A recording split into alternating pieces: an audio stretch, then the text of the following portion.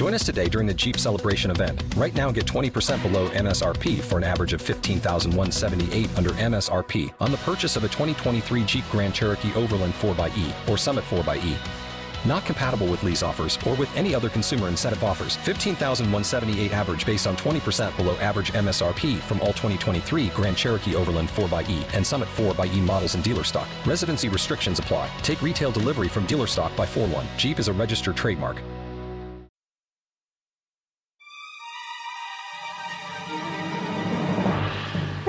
Also, the news also tells us that the stock market's gone crazy with Stone Alexander's new idea about abolishing all the currencies and switching to a one world economy. Investors love it when you dissolve all the currencies. This is so much simpler. Inspires a lot of investor confidence. The market's up. Yeah, that's how that works. This is almost as good as the Bitcoin. The Forex market's fucked, but the stock market's doing great.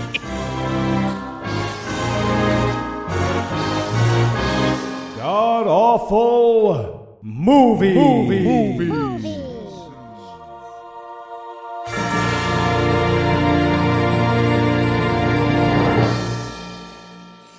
Welcome back to the Gamcast, where each week we sample another selection from Christian cinema because sometimes the best you can do is scream along with the lambs. I'm your host, Noah Illusions, and sitting 700 miles to my immediate left is my good friend Heath Enright. Heath, welcome back.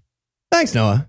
Ben Shapiro's wife told him a wet vagina is a disease. I'm just going to mention that every so often for the rest of my life. Oh, there you go. So there's one.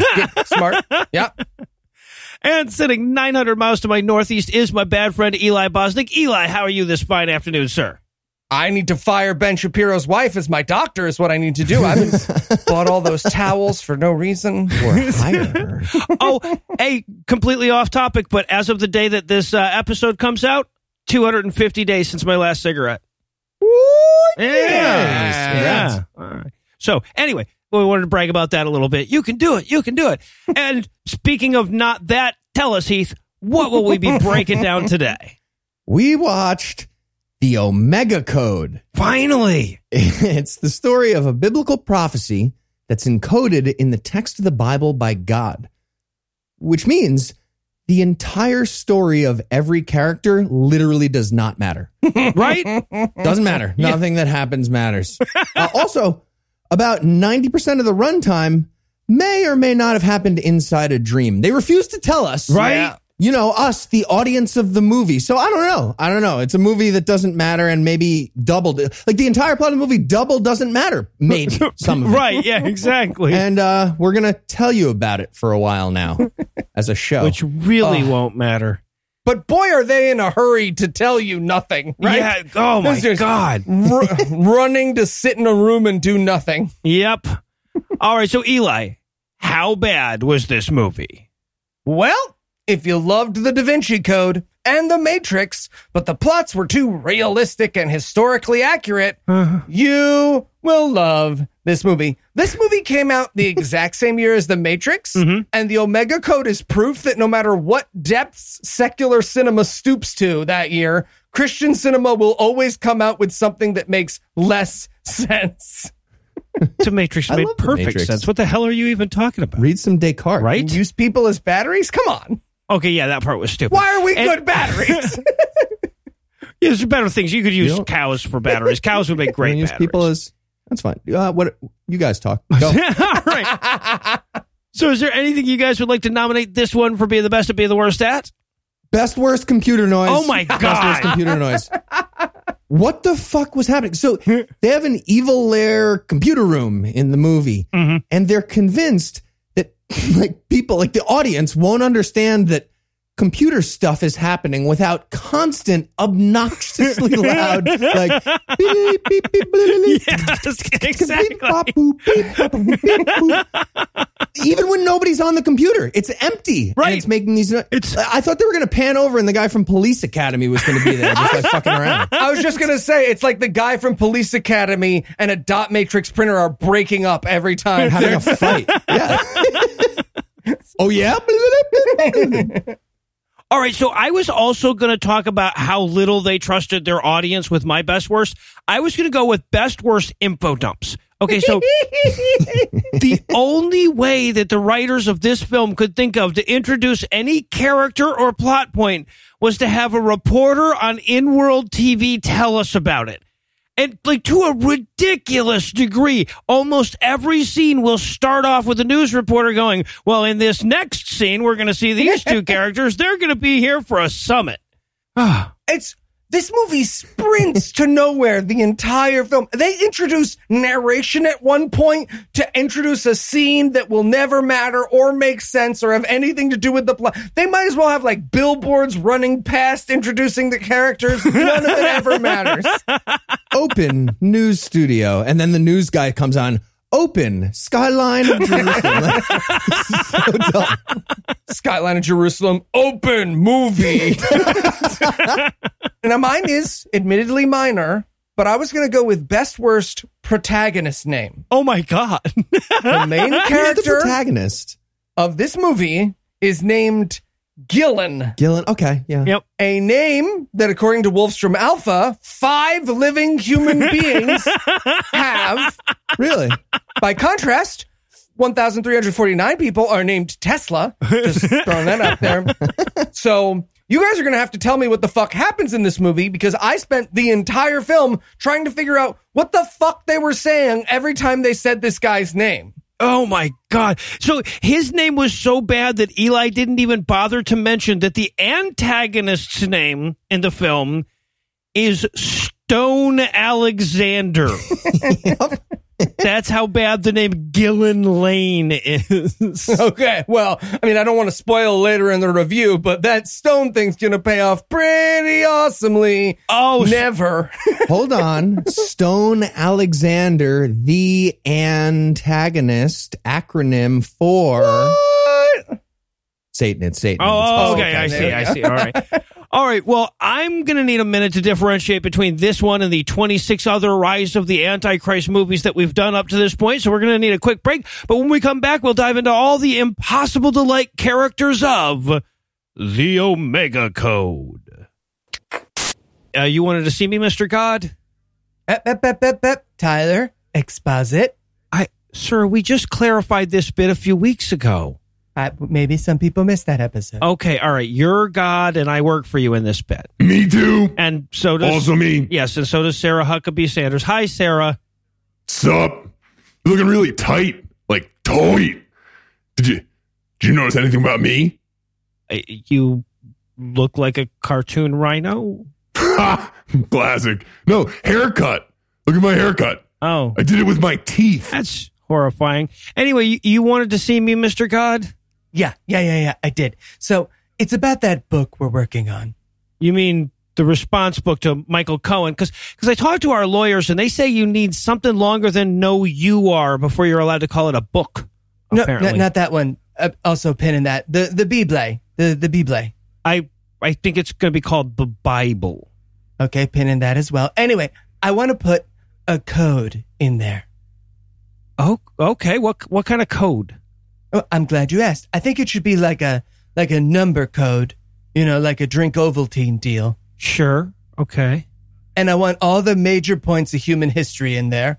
And also, this is very important, 1.5 years of the Antichrist's rise to power in incredibly minute detail. Oh, okay, Mr. God. You don't need to do that. This is your book. Right? So, like, it's your instruction manual to humans. You don't need to hide anything in your perfect word. Like, in fact, putting all of human history in there would be a great way to prove that it's true and you're real. I'm sorry. Put it out there? Are you crazy? I would never do that. Why? 'Cause spoilers, Tai. That's why. Oh my God, I hate spoilers. Right? Totally ruined The Bachelor for me. Right? Yes. Ruined it. Okay, so what parts of history do you want hidden in your code? Oh, just the big ones. Hitler, Princess Diana. The big stuff. Okay, so those two things are vastly different in their historical importance, though. So. Not to me, they're not. Always in our hearts and minds. The people's princess. Okay. Candle in the wind. And we're back for the breakdown. And before the movie even starts, we know it's going to be good because the goddamn logo is out of focus. No, so like honestly, that's because we're watching something that was like, moved from VHS to digital at some point or another. But I thought at first, I was like, oh, this is going to be real bad. Yeah, this was digitally mastered by the 1950s computers that we get to see in the movie, I'm pretty sure, by punch cards. That's what they were arguing about so loudly. The logo is actually a punch card. It's just a punch card. All right, so we start off with the movie just like, fucking tell us, don't show us. The movie says it throughout the ages, man has pillaged Jerusalem's ancient artifacts in search of supernatural powers, which is fucking dumb because all the magic shit was in the Bible. Bible math. Yeah, so we learned that there is a code inside the Bible, and if you think that's stupid, Isaac Newton wasted a bunch of his time on it, so you're stupid. Yeah, it's every bit as legitimate as alchemy, guys. Come on. Although I will say, the Bible does read like a code book, so that makes a ton of sense. The eagle did land at midnight. I get it. We just should have been looking for the across and upside diagonal words. There's a scramble in there somewhere.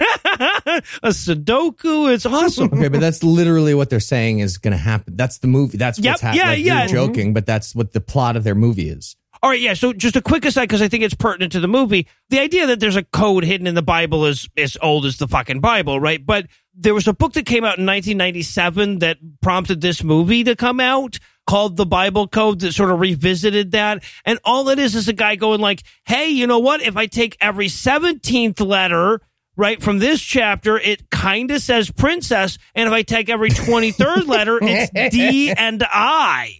Right. So like, and then it's this guy finding these ridiculous word searches in the Bible, keeping in mind that like he's controlling how many rows there are in the word search. Right. And also keeping in mind that he's using the actual word. Right. So he's like, look, I found Kennedy on every 7th letter. And if you just read every first letter, it says assassin. Oh, my favorite part of the Bible Code as a book, and this may have to be on Scathing Atheist one of these days, is that for the stuff that doesn't work, he just puts that it doesn't work in smaller letters in the book. Yeah. So he'll be like, every 20th letter is Princess Di fucked Marilyn Monroe, except for where it doesn't on all these pages. Yeah, right. Except for the 17th, the 19th, and the 23rd. Yeah, exactly. Yes. It's like he read Sirens of Titan and was like, that guy Noah Constant became a millionaire by investing using the Gideon Bible. So as long as we just get Eli to spell it out for us, this is going to work. It's great. Not making fun of me. He's saying I'm right. Also, we should point out this movie has real actors in it, which is weird. Very weird. They're all like secondary characters. There's no star to this movie, but yeah, there's just every one of them is like that guy from that thing that right? Yeah. And Michael Ironside. Mm-hmm. So we're going to open up. Oh, God, we open up on the Dome of the Rock, so we know this movie is going to be tasteful. And we see a rabbi decoding the Torah, right? Oh. Yep. Just like Lou, defeating Islam with math. Defeating Islam with math is my favorite thing. And we zoom in on what he's doing for a second, and it's an every 4th letter code. And I just want to say, I think someone would have noticed that. I think we'd have known about the every 4th letter code by now. You'd think someone would have thought to check before this motherfucker, yeah. But they have a computer going, right? There's a computer that we see that's like decoding all of this for him after he counts out the letters by hand. I don't know the fuck the computer's doing. And it shows us this code, right? It says, Rostenberg, finder of the key, gone to God, sunrise, 4th of Av. And just to be clear, this is about this guy. Yes. Which means that he got 9/10 of the way through this code, and he was like, man, I'm really hoping something positive comes after sunrise. Because gone to God is not great. Sunrise, 4th of A. Oh, God, I hope this isn't a V. Fuck. Blam. Fuck, is today the 31st of Av? God damn it, I got to get this finished. So Yeah, and just as he gets it translated, damn it, if there isn't a laser pointer coming right for his throat, he's about to get assassinated. Oh, really wanted a cat to jump on the laser?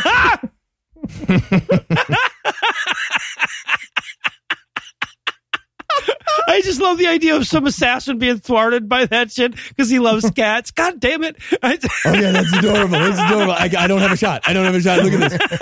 I'm putting this on YouTube, though. Yeah, so the assassin kills him, and then we see the assassin, like, gathers up all of his evidence, but he doesn't think to check the pocket where he put, like, the last code thing that he just got, right? Yeah. But he does make sure to take the 50 free hours on AOL CD. This is worth money. Yeah, I wrote in my notes, yes, this CD-ROM with 1/8 of Jill of the Jungle will come in handy. Oh, it's the third eighth. That's not. God damn it. So the assassin leaves with he thinks all the information. Just as he leaves, two guys show up immediately after, and they're like, he put the thing in his shirt pocket, didn't he? Yeah, shirt pocket. Okay, we got the other thing that the assassin missed, right? They have the fucking MacGuffin. Yeah. Which is going to turn out to be a couple of pages from his his diary.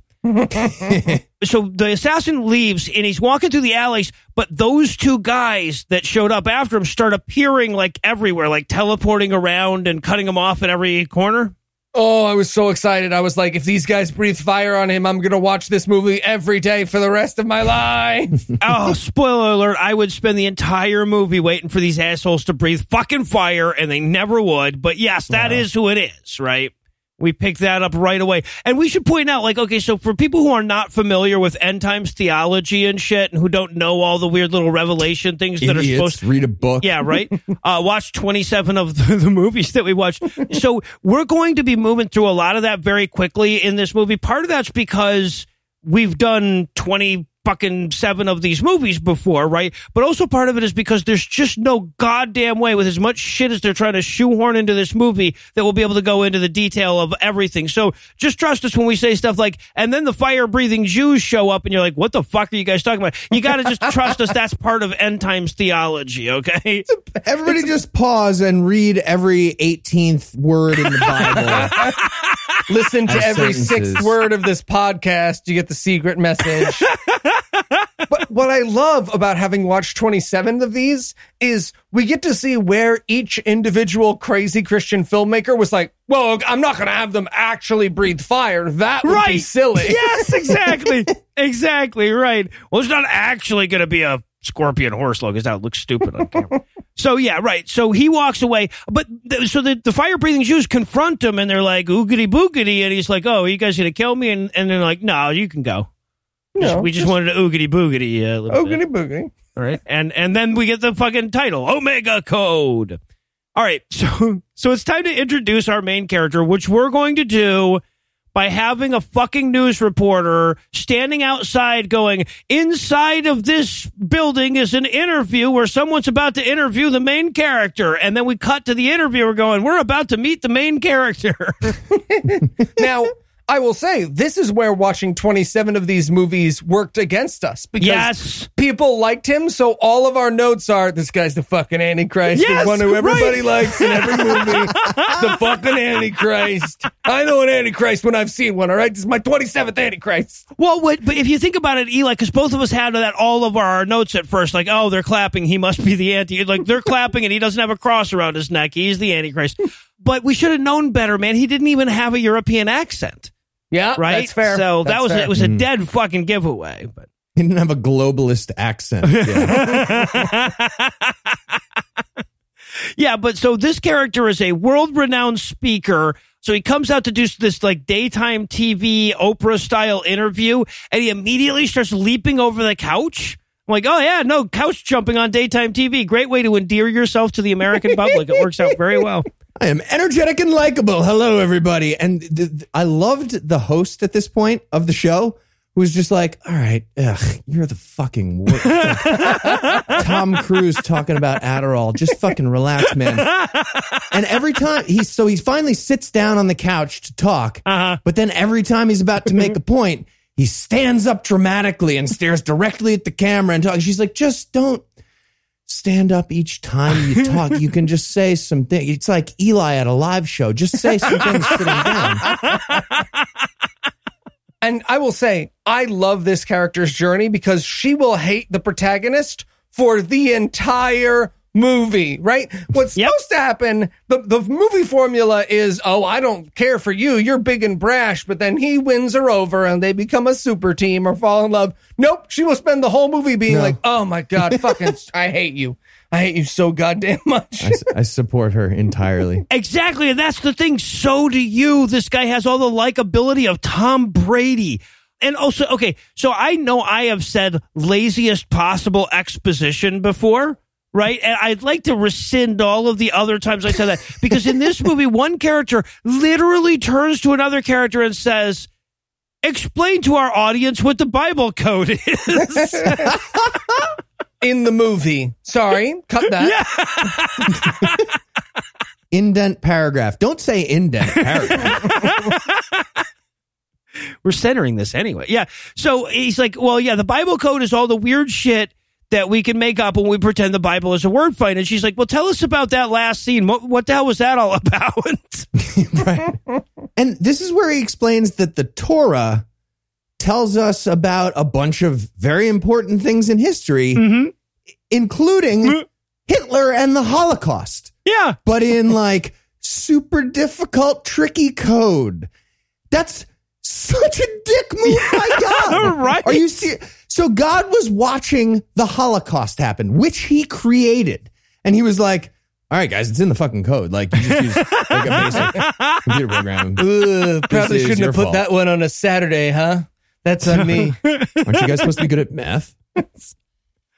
Yeah, and so she's like, so what? Tell us about that guy that got killed in the opening scene. And he's like, yeah, so Rostenberg believed that the Bible was a holographic computer program. And I'm like, well, it isn't, right? So he was wrong. No. Moving on.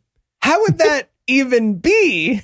Right, yeah, Well, exactly. They don't even know because they try to explain it and they're like, well, it's so, you know, holographic, that's 3-dimensional. We just need to map the Bible in 3D, which we in the future we will achieve a third dimension like soon, and we'll be able to do that. I think they solve that because later we will see the Bible code and it's in like it does like swooshy screensaver spin around text, and I think they were like, got it, holographic computer program, nailed it. Yep. That's exactly it. That's exactly it. They're going to spiral it like DNA, and they're going to be like, oh, right, because God speaks in DNA. That makes perfect sense. Just God being like GTAC. There's your Bible code right there. Yeah, and there's a great bit here, too, where the chick is interviewing our main character, and she says, but you believe in the Bible code, but you don't believe in the Bible. What gives? And then, like, he and the audience all have a good laugh at how silly the love of Jesus is, right? And he has a flashback here to dead mom. So this movie is speeding through Christian movie bingo. Just this going for an all square. Yeah, right. No, he immediately says, well, yeah, I'm an atheist because my mom was Christian and then died in a car accident. I'm like, yeah, car accident. Okay, was that her cancer? Okay, nailed it. Did the camera show my doodly-doo just now? How long am I doodly-dooing? Let's go to the clip of my mom dying. Okay. He's an atheist who believes the Bible tells the future for secular reasons? Yeah, what the fuck do you believe, dude? It's just a really, really good book that happens to have a holographic computer program in it. Extraordinary claims. All right, so now we cut to the bad guys. We cut to a bunch of bullshit movie computers scanning the Bible. These movie computers are so amazing. What are they all doing there? Also, this movie was made in 1999, and the computers will go from a 1993 laptop to the room-filling computers they use to launch us to the moon. Right, yeah, exactly. All right, so but we learn here that they're missing the last few pages of the secret decoding diary that they're going to need, right? They realize that they have to go find the two men from the alleyway that, you know, that came across Rostenberg's body after they got it. Hold on, the last page is Space Invaders. No, never mind. We have to find the guy. The bad guy says we're missing the final line of the Bible code. Yeah. I don't think that's how, I don't know, but I don't think that's how computer programs work, that you can do it up to a certain point, like it's a game of Simon Says. Right, yeah, like, exactly. all right, here's 99/100ths of a computer program. Well, I love to, because this movie keeps showing us what the Bible code is, because they're like, the whole time, this computer's going to be churning out, like, decoded messages from the Bible. That's what the computers are supposed to be doing, right? And so they keep showing us as a vehicle in the movie, like, you know, the way that the scene's introduced in Clerks, they'll show us, like, the printout for the Bible code for that moment, and it'll always be some coded bullshit fortune cookie-ass thing, right? Like a riddle. Right. So like for this one, the code that just comes out is like rebirth of an empire. And I'm like, well, if that happens at any point in history, the Bible nailed it, huh? Jesus. Also, the codes, and I don't know if this is supposed to happen before or after, because the timeline in this movie is very confusing, but the codes will almost always happen after the events. So in my head, there was a running narrative of just like, Steve takes a wet shit on Thursday, just as Steve's getting out of the bathroom, like, oh, man, can we code a little faster? Oh.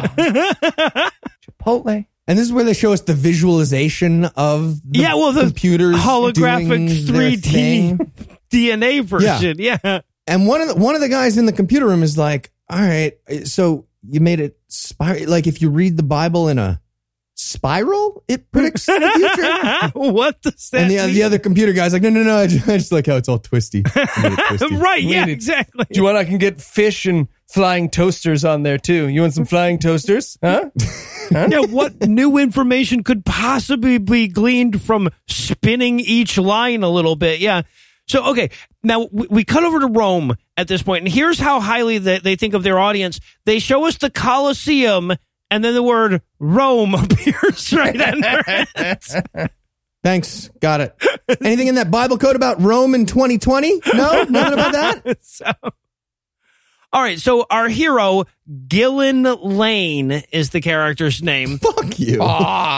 He's showing up at an auction being run by Stone Alexander, and we know this because a newscaster is standing there telling us about it as the scene opens up. She might as well be telling Gillen Lane. She'd be like, here I am with Gillen Lane. Hello, Gillen Lane. You're at a party. Action news. Yes. Oh, we're done? Okay. I am going into the party now. Do you want to announce it?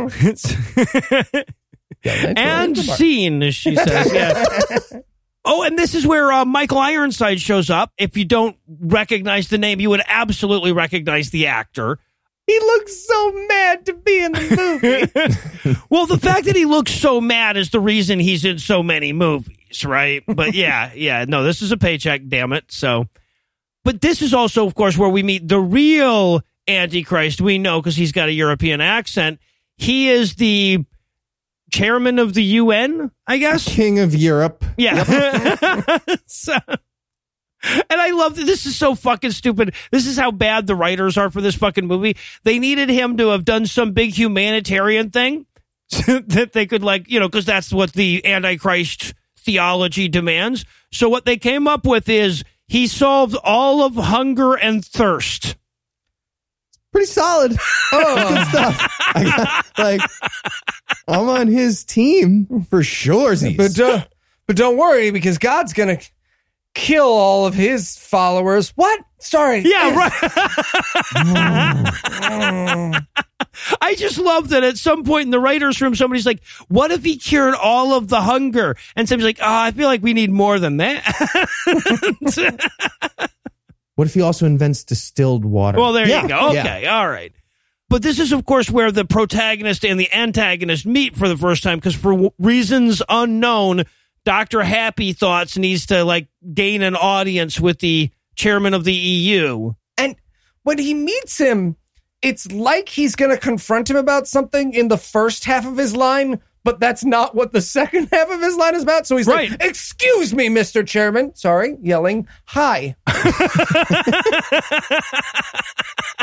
Hello. The Antichrist then says, Gillen Lane, are you going to help us Raise the Roof.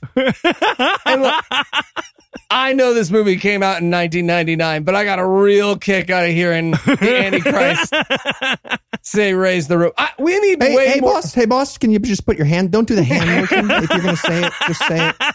We need way more supervillains who use outdated catchphrases. Amen.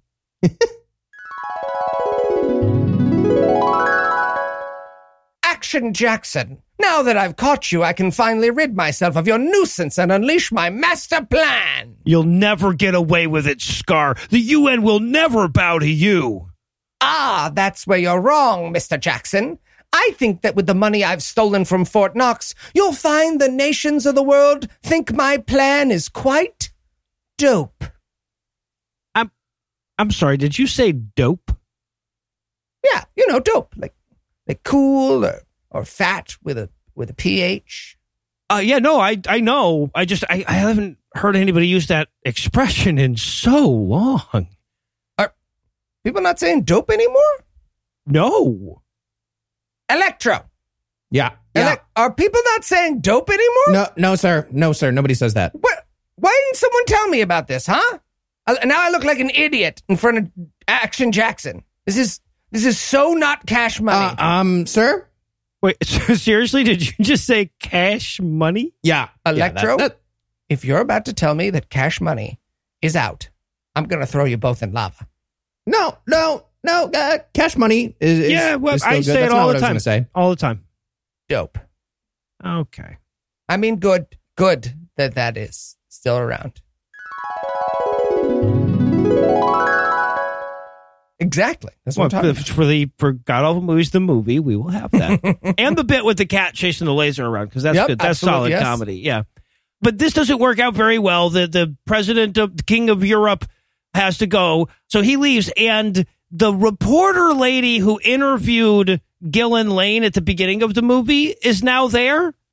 She might as well introduce herself as a reporter. I am here as in the movie scene starts, me talk. Yeah, so they chat a little bit. They try to make a meaningful conversation out of this. Like, hey, man, who was his assistant? Wasn't he in Total Recall? He was the guy who chased Arnold in Total Recall. He was in Starship Troopers, too, yeah. So, and then there's that weird moment where, like, the strap on her dress breaks and they're trying to go for sexy, but it's just not. Okay. I must know. Did I see this wrong? Her strap over her shoulder from her dress breaks, and Gillian Lane pulls a dress strap out of his jacket pocket that he keeps there for this type of situation. A name tag? It's very unclear. Yeah, okay, so this is part of we were watching the blurry VHS version on YouTube thing, probably didn't help out, because I thought it was a safety pin or something, but then she goes to walk away and there's some weird thing on her dress and you can't tell what it is. So they were going for sexy and comedy here. That's the creepiest thing I've ever fucking seen. Even if it was just a safety pin, that's fucking... You carry a safety pin to do this? I virtually always carry a safety pin. I'm such a pussy. Do you? Yeah, I got one in my wallet, yeah. So, okay, and then Pop Scare Demon Horse. Right? And I just have to point this out too, because again, like I said, we're periodically going to come back to the computer decoding the Bible, and this is the kind of dumb shit we're going to get. The Bible code tells us at this point, single lane leads the way, and that's because this character's name is Gillian Lane, and he's going to lead the way. So even once it's decoded, it's just a bunch of useless shit. Imagine how useless that would have been to anyone who had decoded it at any other time in any other movie, right? Right. Without these scenes interspersed, it is total nonsense. Lois Lane shows up. Okay, I'm the protagonist now, obviously. Get out of the fucking way. Really, really excited for the movie, The Bible Code, where they figure out this code. Yeah, exactly, right. Get to the first code.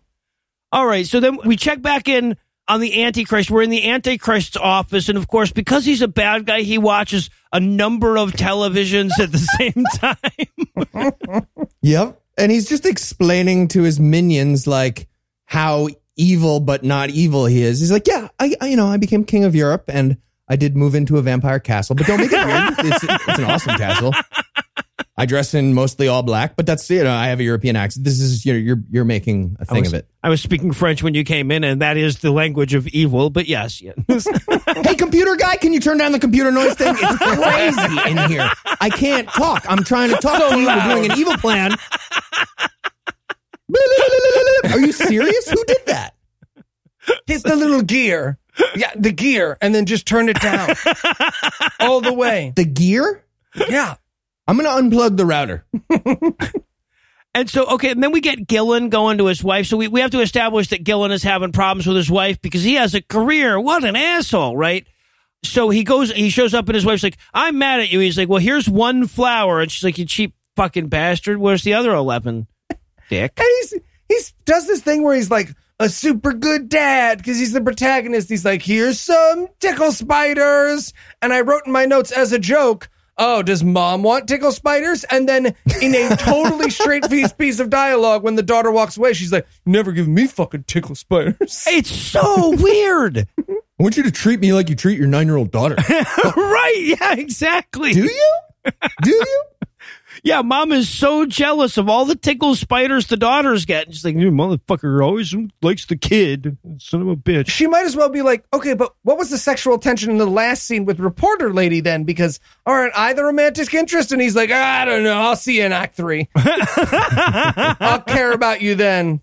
We sure do have marital problems, but they're temporarily solved now, right?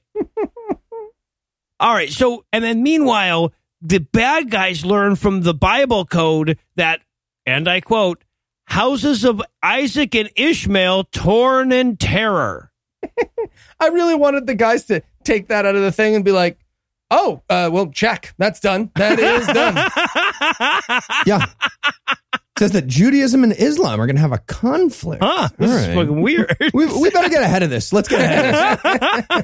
And then I love that there's a printer, too. I don't so they get these little tiny snippets of Bible code crunched by their visualization Geist graphic. And then they're like, Yes.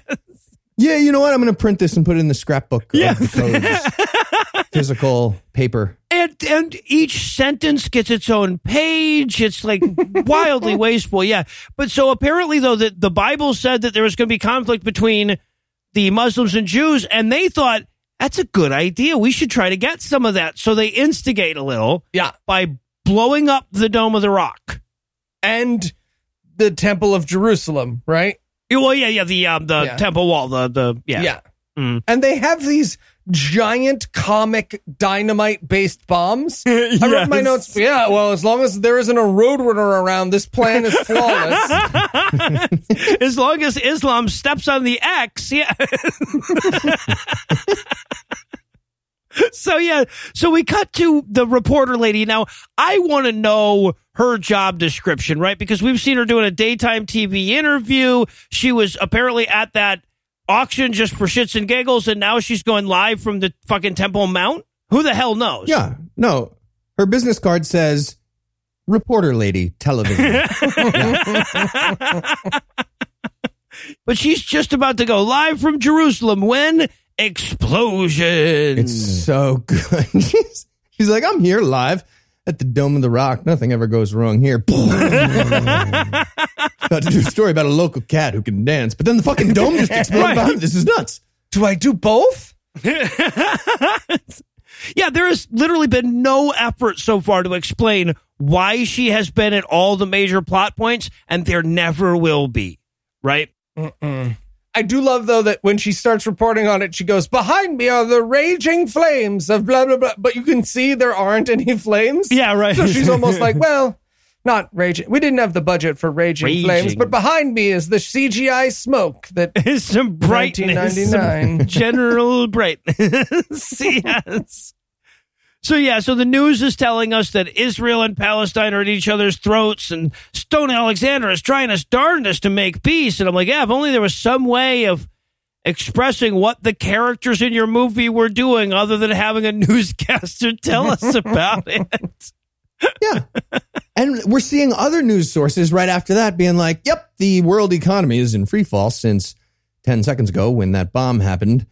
And, well, we're probably going to need a one world currency and a microchip in your arm, so that might happen. Spoilers. I was joking about that, but they're going to make that happen. Well, you thought you were joking about that anyway, yeah. So we cut to Gillen. He's watching, exposition TV here at his wife's place, and then they have some we're almost over our marital problems. It's just as long as Stone Alexander doesn't invite you to a World Peace Summit next week. I got invited to a World Peace Summit. And the wife is so mad here. Yes! And she's such an asshole about it. She's like, fuck your stupid UN summit. You said we're going to go to Bed Bath & Beyond this weekend. Fuck you.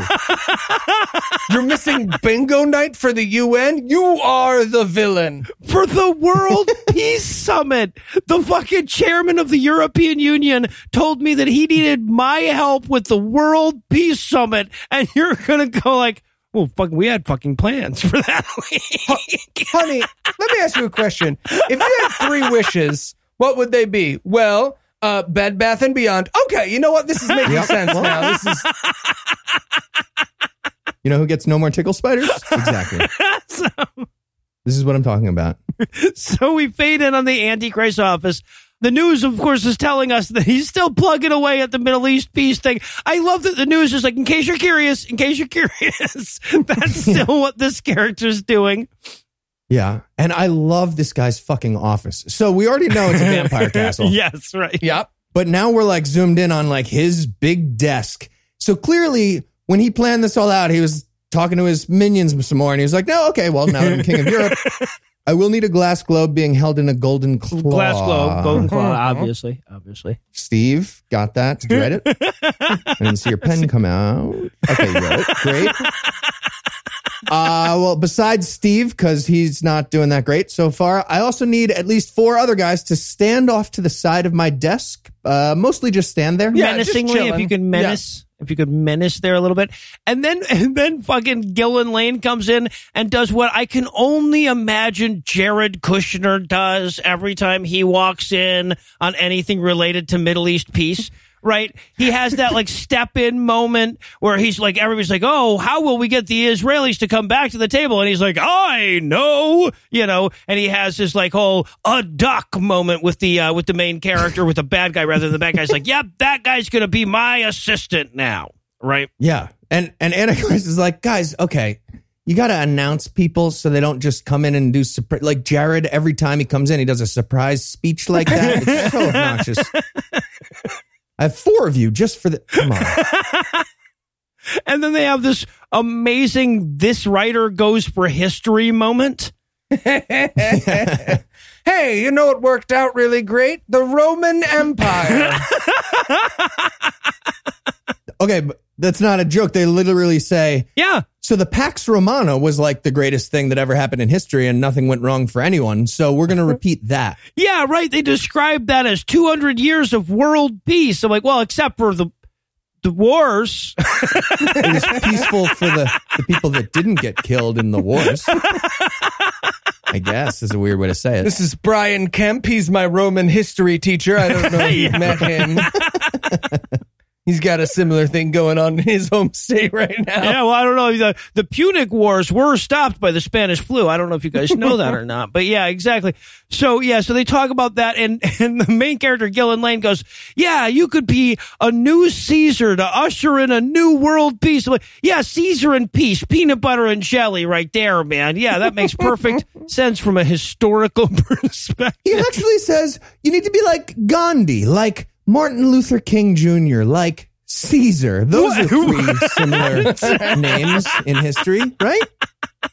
Like that. And I love, for whatever reason, while they're doing this talk, they're circling this stupid fucking table that they have in this room. Yeah. Weird circling, way too invested in it. And the one guy's, are you following me around in a circle? Or are you following me around in a circle? Following you? Oh, the sexual tension between these 2 characters is thick. Oh, and the Antichrist does explain at this point that he has daddy issues. That'll come back in a wonderful way. Isn't he the Antichrist? He's like, my father beat my mother as a drunk. And I'm just picturing the devil in a wife beater stumbling over to his throne. I want to watch Family Feud. Put on a game show channel. I'm going to watch. Satan's going to watch Family Feud. Give me my keys. Give me my keys. I don't like that, Steve Harvey. And it's not a race thing. It's not a race thing. It's because he's black. What? All right, so now that Ray Combs killed himself. for reasons known only to the movie, our hero and villain have united, I guess we can pause for a quick break, but we're going to be back soon with even more The Omega Code. Hi, I'm No Illusions. And I'm Eli Bosnick. You know, when we talk about this week's sponsor, Raycon earbuds, we could list off its features and benefits. Like that Raycon earbuds start at about half the price of any other premium wireless earbuds on the market, and that they sound just as amazing as the other top audio brands that you know. Or that their newest model, the Everyday E25 earbuds, are their best ones yet, with 6 hours of playtime, seamless Bluetooth pairing, more bass, and a more compact design that gives you a nice noise-isolating fit. But what made Raycon wireless earbuds a game changer for us and makes them so easy to recommend to you is that our wives stole ours. That's right. Raycon sent us a pair to try, and they sounded so good and were so comfortable to wear that they aren't ours anymore. So if you'd like earbuds so good that your spouse will take them, now's the time to get the latest and greatest from Raycon. Get 15% off your order at buyraycon.com/gam. That's buyraycon.com/gam for 15% off Raycon wireless earbuds. Buyraycon.com/gam. Raycon earbuds. So good, your wife will steal them. I got to keep mine. Yeah, no, we know you did, Heath. I like them. Good for you. And then I said to him, say that to my face. You didn't. No, I didn't. I just called on another guy. But I should have. Totally should have. Yeah. Right? I'm sorry, Mr. God. Hey, Tyler, what's up, big guy? Okay, yeah, it's about your Bible code idea. Oh, yeah, I forgot. I totally forgot about that. How's that going? Not well at all, sir. The history stuff, it blends in okay, but towards the end, you have codes like two guys are going to talk and some rabbi dies. Yeah, those are both must-haves. Must-haves. Okay, but it's pretty tricky to work into the book, like the Princess Di thing. Which is non-negotiable. Right, yeah. So the only way for us to keep that in the book is to put in a bunch of stuff about murdering witches. And I don't need to tell you this, but that's going to cause thousands and thousands of deaths for no real reason. I mean, if you want to make an omelet, am I right? Okay, I'll get right on it. Speaking of omelets, by the way. Oh my God, Denny's? Oh my God, you read my mind. Yes. Denny's. Are you still banned from the one in York? Oh, very much, yes. Okay, then. And we're back for more of this shit. When we last left off, Gillen just got a new job as the Antichrist's fluffer. And we're going to open up now with him leaving his wife as like, I'll be back next April. Don't stay up message. Hey, just wanted to check in. Hope bingo night was fun. Anyway, I'm the new ambassador for the Antichrist, so I won't be there. Enjoy the pop-up book, though, right? Huh? But it's not, he doesn't know it's the Antichrist. It's like, yeah, I'm saving the world, literally doing that now. Right. But I promised, we'd have a call. So here it is. Sorry, you have to wait on watching Umbrella Academy for another week, but I'm saving the world. All right. And so they set off on a worldwide peace tour. We know because the news tells us about that. The news also tells us that the stock market's gone crazy with Stone Alexander's new idea about abolishing all the currencies and switching to a one world economy. Investors love it when you dissolve all the currencies. This is so much simpler. Inspires a lot of investor confidence. The market's up. Yeah, that's how that works. This is almost as good as the Bitcoin. The Forex market's fucked, but the stock market's doing great. I also love the idea that the president of the UN could just bring fucking Dr. Phil around and people would be like psyched about that. Oh, okay. Well, in that case, let's dissolve our currency. Kofi Annan shows up, and now the guy who wrote "Men Are From Women, Women Are From Venus." Let's do it. Who wants to do a fire coal walk here at the UN? Oh, and also, so the news is like, so they went out on a peace tour, the one world government with the one economy. Oh, also, we should probably mention the two guys from the alley have grown, have gathered quite a following. That's on the news. It shows us that the guys are talking to like 24 dudes. Why would that be on the news? I would get a better crowd if I went to Jerusalem and started fucking juggling. But no, they're going to mention that shit on the news as well. The story is two guys standing next to a wall, Yep. right? That's what's happening. I Yes, just wanna be talking to people. Yeah, exactly. Because again, this movie has no idea how to get anything into the story without having it mentioned on the news. Have them breathe fire. It's in the book. God damn it. Also, by the way, lest we forget, two of our characters are looking for these guys. They still will be later, right? The news knows. Apparently, the 11 TVs that the Antichrist watched doesn't have this channel. Damn it. I guess. I knew I shouldn't have put on Rachel Ray. Jesus, this is how lazy it is. At the end of this whole fucking thing, we get another newscast where it's like, all right, so they're done with their peace tour, but Gillen is not going home to his family. Interesting. He's going to hang out at the vampire castle a little longer. So we cut to that. Gillen's chilling at the castle, and this is where he gets the phone call from the guy who tells him he needs to stop the summit. I would like to tell you all the bad guy secrets tomorrow at 2. Not now. Yes, not now while Okay. we're talking on the phone. Where do you want to meet tomorrow? Can we meet at the outdoor mask circus? Sorry. We've never met in person. You want to meet at a mask circus? Is that what you said? Yeah. Just, I was going to say the shooting range right by the targets, but I think the outdoor mask circus. What if we did? No. All right. Probably a little safer. Oh, yeah, right. So he goes to meet this guy, this mysterious guy who's going to tell him all the secret plans at the fucking outdoor mask circus. But damn it if he doesn't get shot right as he gets his first word out. We get a voiceover of Gillen telling the Antichrist about this guy so that we know why the Antichrist sets him up to get killed. Where is this movie rushing to that they introduce a voiceover for a scene they couldn't bother? Nothing happens, movie. You've got time for that scene. Right. Also, this scene doesn't matter to anything. But Gillen, like, just as the guy gets up to him, he says, hey, and then he hands him an envelope and gets shot. Right. And then we cut to Michael Ironside going like, nailed it. By a clown sniper, which means that assassin was like, oh, they're meeting at the mask circus. I'll dress up as a clown. That way I can really blend in. And the Antichrist wasn't like, I mean, there'll be people dressed normal too. It doesn't make you less suspicious if you're dressed as a clown. You're going to pull out a big handgun and shoot a man. It never, ever makes you less suspicious, man. I keep telling you that. Hey, sir, is that a sniper rifle? What? I'm a clown. Okay, he's a clown. Do you want a dog, a giraffe, or a sniper rifle? All right, so Gillen takes the envelope back to Stone. God damn it, I hate that I wrote that sentence.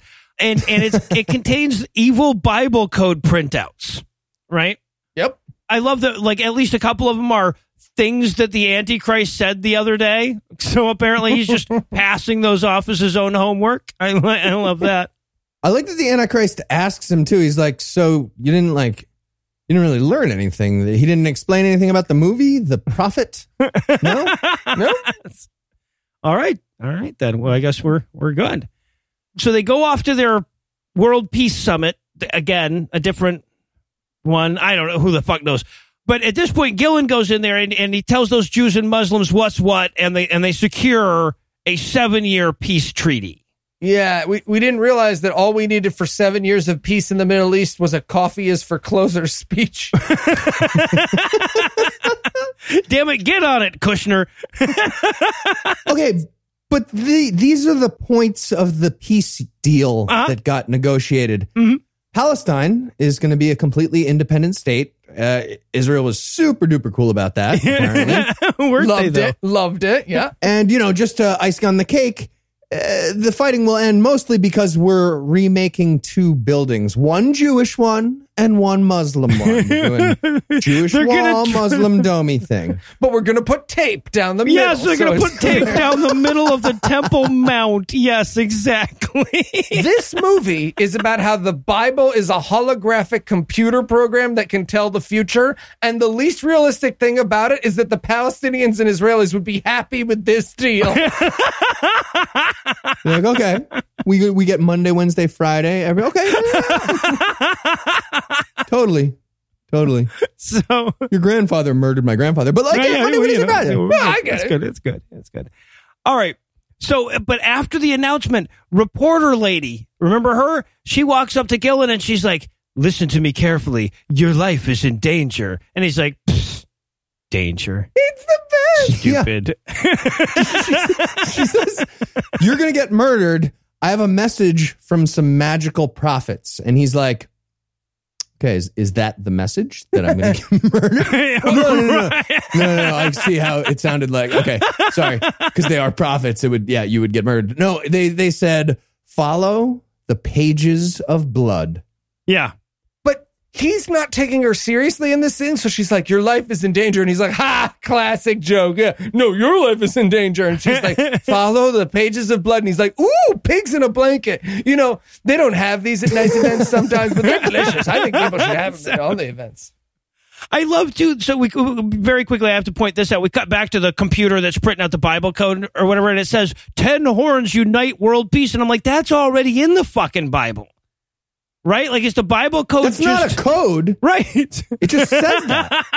They do that, and they do this for the rest of the movie. They forgot to encode their own fucking title code, and they were just like, right. All right, now I guess it'll just print stuff that's just literally written in the Bible. Just stuff that it just says there outright. Yeah. For this part of the code, you skip not at all. Right. And Yeah, exactly. read the words. Which again, in the book, occasionally they did. Yeah. So, okay. Oh, and then we have the part where he announces, Stone Alexander announces this big world peace. And I have to point this out because it's so goddamn stupid. He's like, "In order to secure the peace, I gave everyone my anti-thirst and anti-starving recipes and," quote, "a technology that neutralizes atomic weaponry." Wait a second. You didn't let me finish. I know ending thirst and hunger. I really thought that was going to clinch it for you guys, but you asked for more. Atomic weapons are canceled. I just love that There's the no writers, more atoms. They didn't even try, right? They didn't even try to come up with a technology that neutralizes atomic weapons. I made atoms unsplittable with my machine. It uses electricity and metal, probably. It's tiny little chainmail armor for the atoms, you see. Yeah, whatever. But yeah, apparently they have that too. And meanwhile, so of course, in order to do this, we need a one world government. And a debate is taking place all over the world about losing national sovereignty. And we learn that because on the news, 2 people are debating the loss of national I can't believe what this movie is about. Well, it is about that, Ted. More at 11. Oh, and the Bible code tells us at this point the, quote, "aroma of Eden enchants air 3.5 years." Oh, I really wanted a newscaster to exposit that for us. People all over the world are wondering, what the fuck is that smell? Is sweaty people fucking? It smells like sweat and sex in Eden. All right, so then we cut to 1 year later, which we know because it says 1 year later on the screen, and a newscaster cuts in to say, "It's been 1 year since the peace deal was last brokered in that other scene." Okay, 2.5 years of Eden smell left, everybody. This movie's like being told the entire Lord of the Rings saga by a toddler. And then, after, they get to the volcano, but Smeagol, who's also, and then the eagles... Can you just don't go up at the end of each thing? Can you just talk? Is that right in my mouth? That was right in. Wow. So then we have the moment where like Gillen has to follow reporter lady's advice about following the pages of blood. Keep in mind, that was a year ago, right? This movie has already lost track of that. He's sitting around in the vampire castle and he's like, wait, she said follow the pages of blood a year and a day ago. I think I should follow up on that. I got really distracted by the smell of Eden. It is delightful. I spent a year just kind of whiffing it. But you know what? She did say that code thing. I guess I'm going to go follow the pages of blood now. I'm going to wander around the castle looking for secret passages like I'm on Simon's fucking quest or something. Yeah, but it works. It's Yes, so right. fucking beautiful how dumb this movie stumbles into its own plot. It's just like walking around a castle looking for the following blood page. Oh, I found the pages of blood cave. This is perfect. This guy has a pages of blood cave. He's been there for a year, and this place is so obvious. I'm surprised he hasn't found it just like going to the kitchen in the middle of the night for a snack. Yeah, so he comes across the Bible decoding room, and he's looking through all of the codes and shit. At the same time, we cut to the Antichrist and Michael Ironside having their was Hitler really a bad guy if you think about it conversation. Yeah. Right. And they ask the question about like, what does this ruin our entire movie? The idea of free will and prophecy. Like, do you think we have free will? And if so, should we use it? I mean, think about Hitler. And Michael Ironside's like, I don't know. I'm just like a henchman, dude. Well, this is where they introduce the weird like relationship dynamic between them, where he's like, Chairman, do you like the new guy more than me? Because Yes. I dressed up as a clown and killed that guy for you. Yeah, so but this is where they look down at their camera and they realize that Gillen has found their secret decoding room and they got to go take care of We him. put a sign. Fuck, he found our supercomputer. Did we leave our evil Bible supercomputer unlocked again? We gotta get just a master lock for that door. Even password 123 would be better than what we've got, guys. Come on. I knew if we connected it to the pages of Blood Cave, this was going to somehow come around to bite us in the ass. I feel like we could have just had a separate thing. We really shouldn't have had that series of pictographs that lead the way. Because yeah, I mean, we had like arrows, and it would bring you right there. Now it's happening. What were we even thinking? Why do we even have a pages of Blood Cave? What does that even mean? It's a vampire castle, I guess. So Michael Ironside goes in to kill him, right? He has his gun out and he's like, I'm going to kill you. And right before he kills him, the Antichrist shows up and says, not so fast. You don't get to kill him. He's like, man, this is fucking just like Total Recall all over again. Let me guess, you have some fucking super plan or something? He's like, yes, I have a super plan. And of course, this leads to Michael Ironside getting so jealous that he shoots the Antichrist in the head. Right? Oh, it's so Guards, good. quick, he shot him with my gun. I love this whole moment. So first he gets mad, like you were saying, he gets like jealous mad. He's like, you said I could be the henchman prophet second. I'm going to be part of the prophecy thing. And then he fires the gun, but he's supposed to be trying to shoot Gillen, who's like running away at this point, right? But he hits the Antichrist by accident in the face, or did he do it on purpose? Oh, I thought he was shooting him because he was mad at him for telling Gillen he got to be the second in command. Oh, he was actually shooting his... Either way, he has this amazing moment where he's like, and I killed the Antichrist. Fuck. Stupid Dominic. Stupid. But then, he calls security and has Gillen followed by the world of police now. Yes, he tells the police he wants him dead or alive. Tell all the police, all of them, I want him dead, or even the Chinese ones who like just wouldn't make really any sense want for them him to to be know there. if they were curious. And then the Bible code spits out another printer page that's like, somebody's gonna shoot you, Stone. Duck. I really wanted another page to print out that was just like, beans, sorry. I hit send on the second one instead of whoops, damn it. Fuck. That's me. I'm God. And by the way, so when the Antichrist gets shot, Gillen cleverly escapes by running away real fast and ducking behind shit here and there. So he'll be fine. I almost went with best worst cop avoidance because he will spend the majority of the rest of the movie avoiding cops by being like, no. right. Serpentine, you can't see me. The cops, we agreed we were playing two-hand touch. You only got my jacket. You only got my jacket, cops. So the ambulance shows up. The Antichrist isn't quite dead, right? So they run him off to the hospital to see if they can do anything about that shot in the head thing. Gillen is running around Rome seeing tall Jawas. So we haven't really discussed this, but he has these demonic visions that show up whenever the movie feels like it needs a pop scare. Oh yeah, by the way, if the whole thing we were talking about this whole time didn't make any sense, now we've iced it for you. Yeah, he sees. Don't worry, those demonic visions are really going to pay off. Never in this movie. Yep. Yeah, exactly. But somehow he manages to get in touch with reporter lady, and she decides to help him. He manages to get in touch with her because all she does in this movie is drive around opportunely and arrive at scenes. Yes, right on time. Right. She just pulls up in a car and is like, I'm reporting from the scene I'm entering now. Hello. Yeah, and of course, the Antichrist flatlines, which apparently this movie thinks they just leave you hooked up to that machine indefinitely afterwards because they want the moment later where it starts beeping again and he's alive. But so much shit happens in the room while he's dead that we have to just sit there and listen to the beep go. The movie forgot that the death beep was going the whole time. And I was just like, is anybody going to respond to that? Death beep that's happening for now 2 minutes in the movie and the actors are distracted by very clearly. The actors keep turning to each other being like, do you unplug the death beep? I feel like there's a doctor or someone. I don't want to unplug. Do you think we just unplug it? If I do it, it feels like I killed him, right? You think there'd be a mute button on the death beep?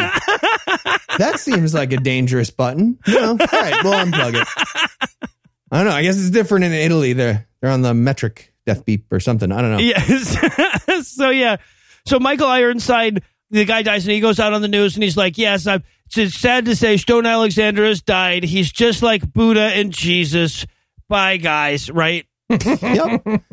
Also, just tiny thing. Can we talk about the priest who was just standing there? The panning shot where Ironside is like, and I will avenge you and know that I will always follow your mission. And he leaves and there's a priest just like, I feel like you wanted to be alone in the room for that, but I was here. As I was saying, death is very difficult thing. I'd like to oh God, sorry.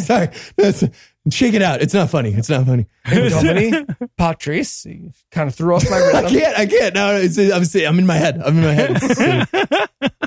So, all right. So now Gillen and this is hilarious. So Gillen and the lady reporter have to go find the prophets, right? They have to fly on the news plane that is the only way that they can get out of the country without the bad guys finding out. And so we get reporter lady turning to Gillen and saying, well, what do we do after we go find the prophets in this news plane since that's the only way we can get out of the country? I'm like, okay, go back to newscasters. I see why now, guys. I see why you needed that. Hello, today we go now to the next part of the movie.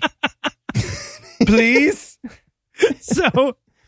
And she asks him, she's like, so how are we going to find the prophets? And he's like, well, they'll be at a wall breathing fire, as I understand it. Probably going to catch the eye, right? That's too hard to find. The news has really been putting up the mundane shit they do, so we shouldn't have too much of a problem. That's not even coded. That's just you read the sentence. They breathe fire at a wall. All right, so then we cut back to the Antichrist dead body, which is still, it's like that night, and it's still hooked up to the heart monitor and has been for hours. They just left the body there to rot, I guess. But damn it if it doesn't start beeping again. Differently. And Ironsides walks in, and the Antichrist is like, come here, you murderous scamp. All right? Yeah. Give me your hand. Nope. Bad. No more shooting. Bad Okay. shoot. Noogies. No shooting. Oh, and I also have to point out that when the Antichrist comes back to life, he sits straight up just to fuck with me. That's not how coming back to life works, by the way. You can't. I was going to say, we don't know how it's coming back to life works. And I love that he has like a, well, no, what did you say? I'm sorry for shooting you. Okay. Just know I am going to disembowel you when you fail to please me. I know, this isn't about. Oh, but he's not mad at him for shooting him because, that's part of the prophecy. He's supposed to die and come back to life, right? But he is mad at him for not finding the goddamn final code yet, right? Right. Well, what's great is he follows it. He's like, when you fail to serve your purposes, that is when I will murder you and kill you. So, did you serve your purpose? And he's like, ooh. About that. How serious were you about the whole disemboweling thing? Because pass? Those are really old computers. Can we get like anything from the 70s even? 1999. The Matrix was made in this, came out in this year, right? Now we're just reading the Bible. I mean, like an Apple IIe could read the Bible. We don't need a supercomputer to break the non-code that we've been talking about for the last act. Yeah, because the newest code is 7 horns bow to wounded head. And we're like, yeah, 7 horns, 10 crowns. We've already done this. Yeah. I shot you in the head. We know this. I think the computer's broken. I don't know. Oh, and there's a great moment here, too, when they're like parting company here where like the Antichrist is like, do you remember how we met? And Michael Ironside's like, let's explain it. You killed your dad and I was the priest you confessed to. Just in case anyone was curious in this room that only you and I are in. Let's turn on the news and have somebody explain that back to us. But like, it was a good thing. Well, he killed his dad in a good way. Yes. Uh-huh. Right. Yeah. It shows character. That's actually what they say here. Yeah. Uh-huh. All right. So then we cut over to Gillen and later reporter. They're searching out the fire-breathing Jews. They show up in a creepy abandoned monastery that she suddenly remembered that they would be. Remember, she was the one asking him how they were going to find him later, but now she knows. And they're not paying any fucking attention. I love how confused he is here about the plot of the movie he's in as an actor. He's just like, the prophets brought you here after they found you following the explosion that happened right behind your face. And she's like, yep, the ones I met on the street right after that. Yep. They said conference room C. So let's go down. Wait, we're on the east wing. Probably here. And they appear magically, and they're like, hello, fire-breathing Jews. Sorry, have to do the Batman thing. Part of our magic. Gestalt. And also like I love because he says, who are you guys supposed to be? And they're like, oh, like if we just say fire-breathing Jews, it's going to sound silly. So I'm just going to say our names do not matter. Oh, I really wanted him to follow up. Okay, so what? Oh, how will I address you then? Oh, yeah, that'll be hard. Our names do not matter, but we are Harvey and Steve. Yeah. You're like, you just thought of Steve Harvey. The racial I'm the thing. drunk devil. All right. So, and then, so now the Antichrist is having a summit of all the world leaders, but like in his hospital bed to see which ones of them are still loyal to him. Right, but they're all acting like his third grade class came to visit and sign his cast. They're like, so, what was getting shot like? Do you actually get to eat all the ice cream you want? Yep. All the ice cream I wanted. Also, I met Alexander the Great in a demon flashback. Doodly-doo. Yeah, he's like, what was it like dying? He's like, I met Alexander the Great. He was super nice. Nicer than you would think. He was drunk, obviously, but he was super nice. Gay. What? I don't say that from a judgmental place. It's just, Sounded just the tone. Okay. I'm cool. So I raised the roof. Don't raise the roof. You're doing the hand thing again. It's not. All right, so Not positive. then a news reporter tells us that Stone Alexander is back to life and has been, I shit you not, appointed Chancellor of the World. And this is where head of Germany, or at least German accent, is like, yes, his qualifications are being rich, being cool, love that guy, and, he died and came back to life, so we thought, who better than to rule the world? Oh, Right? you're talking about the Duke of Operas, the guy who's in charge of one of the 10 nations called Opera, and he's the Duke of it. Yeah. And then he ends his little speech there saying, "The king is dead. Long live the king." And everybody in the audience is like, "Yeah, okay, that's pretty clever." That was good. That was good. That was a good one. No, the undead guy, he's king of the world. Yeah. That sounds good. I love, there's so much convoluted shit in their mythology that virtually the entire movie has to be devoted to news reports about all the convoluted shit. So we only have like 8 minutes of plot to the film left. So. All right, so we cut back to Gillen and the reporter lady with the fire-breathing Jews. And the fire-breathing Jews are like, okay, so this is very important. The end of the world is about to happen. And Gillen is like, yeah, end of the world, schmend of the world. I just want to clear my name. I didn't shoot the guy. It was Michael Ironside, right? Yeah. They also have this weird moment where they're like, okay, so you obviously believe in God now. We're magical, fire-breathing Jews. We told you about the Antichrist and him coming back to life. And he's like, I'm not convinced. And they're like, listen, I don't know why we're telling you this, but no matter how much stuff you put in your butt, only Jesus can make you happy. Batman! Batman disappearance, yeah. And this is where Gillen draws the line. He's like, okay, now this is ridiculous. I'm leaving. This Yeah, is nuts. right. Yeah, exactly. Wait, this just got silly. All right, so he calls his wife. Now, this is an amazing moment. Again, they didn't even fucking bother. He calls his wife and he's like, hey, I have proof of everything. That's a bold fucking claim. But he says, I have proof of everything. And I'm trying to email it out to reporters, but Stone keeps intercepting my emails. His little Pong paddle on the internet gets in front of my Pong paddle emails. And they bounce back to where they were sent. It's so weird. You can actually see it. They clearly have a hacking program that shows the physical motion of email on a world map. They're showing me that screen on my computer just to taunt me, I guess. Yeah, you see this? That's a Q right there. That means that one didn't get through. Yes, they have this little fucking Agent USA map that shows an email moving from like Bangladesh to Europe or something. I mean, maybe the subject line shouldn't have been proof of Alexander Bible Code conspiracy. That was just, kind of leading. But that video game is powerful. Oh, it's so fucking stupid. He's like, I have all this problem getting my email out, so maybe your friend who works for the NSA can help. The one we never introduced to the movie. And since this conflict doesn't fucking matter, we didn't have to. Anyway. So, yeah, so it's, and then, like, he calls his wife, and she's like, hey, I got that computer program you sent me. It's nothing like you said it was. It turns out that Stone Alexander is a good guy. Bye, prank caller. And his immediate response is like, they got to you, didn't they? Well, I've got to go walk into a trap because that's how the third act happens. Right. All right, well, I'll tell you what, that is the most movie-like that this movie has managed to be so far. So we're going to pause on an up note, but first let me get back to the hard sell. Will they crack the final Bible code in time? What the fuck does that mean? Will the prophetic Jews breathe some fucking fire already? Find out the answers to question 1 and 3 when we return for the could have written my notes in my sleep conclusion of the Omega Code. Hi, I'm Heath Enright.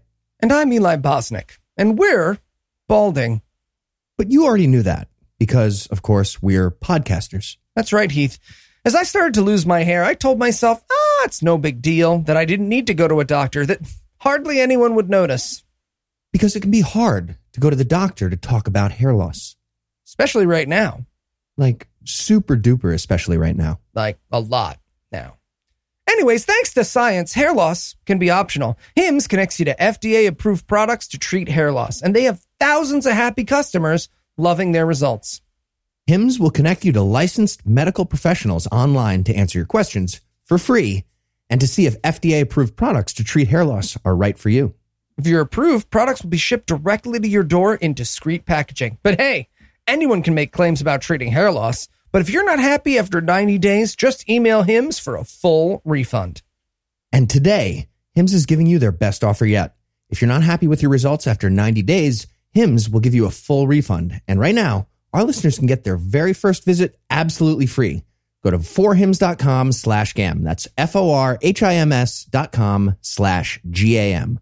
Full refund of price paid available for the first 90 days supply. Refund request must be made between 90 and 180 days after product shipment delivered. Prescription products require an online consultation with a medical professional who will determine if a prescription is appropriate. Restrictions apply. See website for full details and important safety information. forhims.com, because not everyone can start a podcast. Well, not everyone should start a podcast. There it is.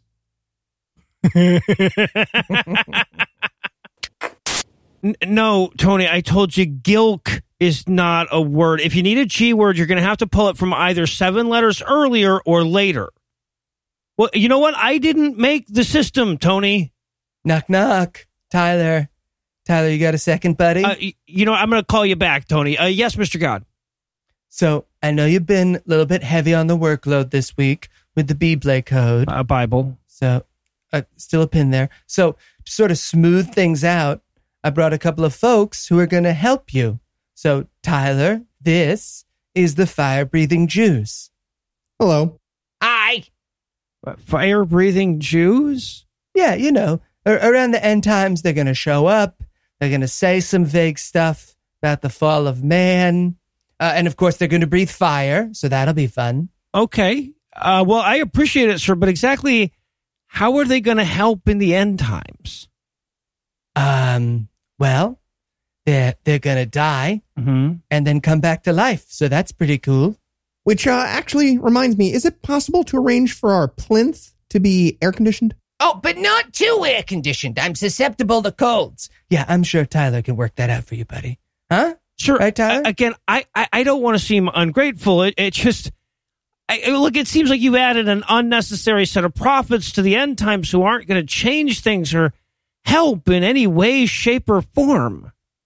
Tyler, these fire-breathing Jews are our guests, and they happen to be very good friends of Jared's. So, I need you to make them feel welcome and important during the apocalypse, okay? Yes, sir. All right. I'm going to leave you 3 to it then. All right, so you guys breathe fire, huh? I mean, technically it's acid reflux, but it's a doozy. It's for real. Okay. It's cold in here. Powerful. It is cold. And we're back for still more of this shit. We're going to open up with Michael Ironside and his team of computer nerds still unable to crack that final code, damn it. Guy turns to him and he's like, yep, well, that's all the Bible code we have. I mean, to be fair, it has been printing out like 45 minutes after everything useful, so I don't really know. Right. Yeah, exactly. But, if we don't know the future, we can't do anything. So Right. Well, so that's the thing. Again, the writers are so fucking lazy. He's like, without the final code, we're backed into a corner. And I'm like, why? And what, just generally? Can't we just cause the future by doing a thing? We need the final code, Guffin. All right, so and Gillen and reporter lady now are going to his house in L.A., right? They've gone back to L.A. very quickly. So he walks in the house and the daughter's like, Daddy, and the mom's like, no, honey, your daddy's not there. You're just having a dream. And she goes and she turns to him and she's like, the house is bugged. They can hear everything, even whispers. Well, what's so stupid is that they just start talking. Yep. Well, but they're whispering though. And we're hearing this because we're listening in with the people who have the house bugged. And she writes bug on a piece of paper like they always do in these bug scenarios. Yeah. I was so rooting for him to be like, booge? Bug? What? Sorry, bug. Like bug like an insect or like a hearing device? Oh, shit. Oh. That's a very nice drawing of a bug, honey. Let's put it on the fridge. That you dreamed about. What? Now you're going in and out of whispers. That's nothing. Okay. So he's like, all right, quick, let's get into the minivan and run really fast because minivans are really fast. We could have a chase scene and everything, couldn't we? And they're like, sure, why not? I got all the options on this Aerostar. Let's fucking do this. It's tricked out with a spoiler. Mommy's going to lose the cops while you watch Elmo. And by the way, this movie has exactly as much car chase as you thought this movie would have, right? Everybody's going perfectly straight. One car gets damaged. They might as well show us them using all the cup holders in the minivan during the car chase. And they outrun the cops in a minivan. They lose the cops in their minivan. Because of that clever red light running, hello. And then they get out of it the same way he's gotten away from the cops throughout this movie, which is he stops and ducks behind something, right? The cops never thought of stopped. So No, the car we're chasing is going. The minivan just holds up a newspaper. So they sneak off to his buddy. Now, we met this character early in the movie. We didn't bother to mention it because it was like such a minor scene. But he's friends with a senator. So they go to the senator's house, and the senator's wife takes his family and runs them off somewhere so that they won't get in the way for the rest of the movie. Right? But the senator calls the Antichrist? Who the fuck even knows? But yes, calls the somebody. He might as well call the betrayal hotline. Hello? Moving the plot forward? Yes, I'll hold. You're right. Yeah, exactly. Human being. I want a human. I'm trying to move the. Oh my God. Press 4. I am pressing 4. Representative of the Antichrist. Obviously English. This is a U.S. number. God damn it. All right. So, and he tells the senator, like, while they're waiting around for the betrayal people to show up, he's like, anyway, what's new with me is that I've been seeing demons. They are not hallucinations. It's for real, though. Why are you hiding all the sharp objects? Right? Yeah. And the senator reacts totally normally, right? He's like, oh, yeah, guy, the only thing I know about is that he shot a major world leader. Demons, you say? Hey, I'm going to go into the other room and tell on you. That's my email ring. I got to take this email in the bathroom. Right, so he goes into the bathroom, puts a few locked doors between him and the crazy person, and just then the phone rings. And we have that stupid-ass movie trope where the guy on the other end just immediately starts talking, doesn't wait for a hello or anything. He's like, hey, I just received your message about selling out your friend Gillen. Say nothing, and I'll continue to assume he can't hear this call. What? Okay. You still haven't talked yet. Anyway, the cops are going to be there in 10, 9, 8. And Gillen hears this and he runs away again. And ducks. He runs and ducks behind things, though, right? Oh, God, it's so fucking stupid in this one. This is the one where he runs in front of, like, the electronics store. Lulu, just browsing for TVs in a closed store at night. Yeah, and all normal commerce. Yep. He's trying to hide from the cops. He looks up and all of the TVs are showing his face, and then he just stands there like a deer in fucking headlights, not thinking of anything he can do other than stare all panicky into the fucking camera. Is this the news about what's going on right now? I think the actor actually thought that he was being filmed by like a security camera outside of the electronics store and was being projected onto all those TVs. So he tries to like not look like himself really hard. Yeah. Well, what if I raise an eyebrow? Yeah. But yeah, so then he starts to run again, and it's okay that the cops are in cars and he's on foot because who gives a shit? But then there's a semi-truck coming after him. Okay. Yeah. I really, really need you guys to tell me what the fuck happens at this point in the movie. Okay. So here's what I think the plan was by the Antichrist and the world of cops. Take me there. They had, the sniper all set up, but as a backup plan, they would run him over with the giant semi-truck in this particular alley. Except that some amount of this was all a dream. Right? Because like the semi-truck is coming at him and you're thinking, well, like you'd think you'd want a vehicle with more acceleration if you were going to run somebody over. Well, you'd think he would run either to the left or to the right and not straight forward in this situation. Just as you're thinking all of that and the semi's bearing down on him, he wakes up. I thought he was going to jump into a minivan and like juke the semi-truck like Madden. Yeah, but so he wakes up, reporter lady's there, and it's like, oh, it was all a dream. How much of it? Fuck you. Literally, fuck you. We will never establish what was and was not a dream there.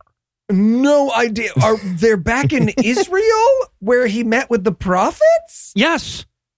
Yeah, so did he never go to L.A.? I don't fucking know. They don't know either. No. They don't know. She says, I found you passed out in the street of L.A.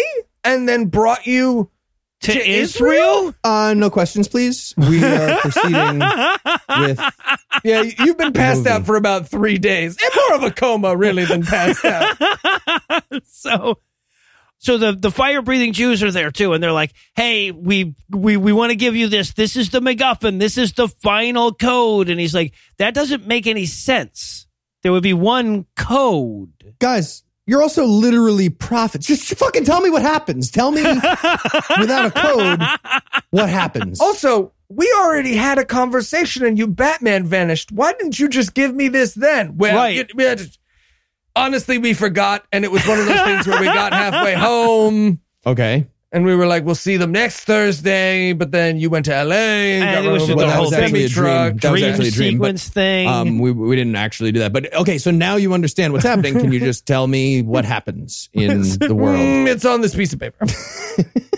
So they give him the final code. They wander off to go breathe fire or something. And wouldn't you know it, damn it, reporter lady double crosses them the second that they're out of there. And I wanted them to come back and be like, no, but we're magical, dummy. Remember? We can... But they didn't. Nope. And she says this line, which is fucking amazing, when he says, you, of all people, the person who has hated me at all moments through this entire movie, how could you double cross me? And she says, you should have known, Gillen, even Satan comes as an angel of light. What? Also, why would I help you this whole time? That wouldn't make any sense. I hated you from the beginning. The very beginning of the movie. Like, this is literally, the movie starts with me hating you. There's a scene called Me Hate You. Although, to be fair, she does rescue him and take him to Israel to meet with the Jew prophets to get the last code so that she can betray him and bring him back to the Antichrist with the code. Yeah. Not from the Jew prophets. Yeah, no, it makes perfect sense now. That was not in a dream? All right, so now we're at the grand opening of the rebuilt Temple of Solomon. So says the news reporter that opens this scene anyway. Yeah. Oh, my favorite scene in the movie. I have subcolonic named this scene Satan blows his cover. Yes. Yeah, people are mad that the Temple of Solomon isn't like built to biblical spec just right. Yeah, yeah, they're very upset. So yeah, so he goes out to like do his ribbon cutting, right? He's like, "Oh, my temple is so awesome.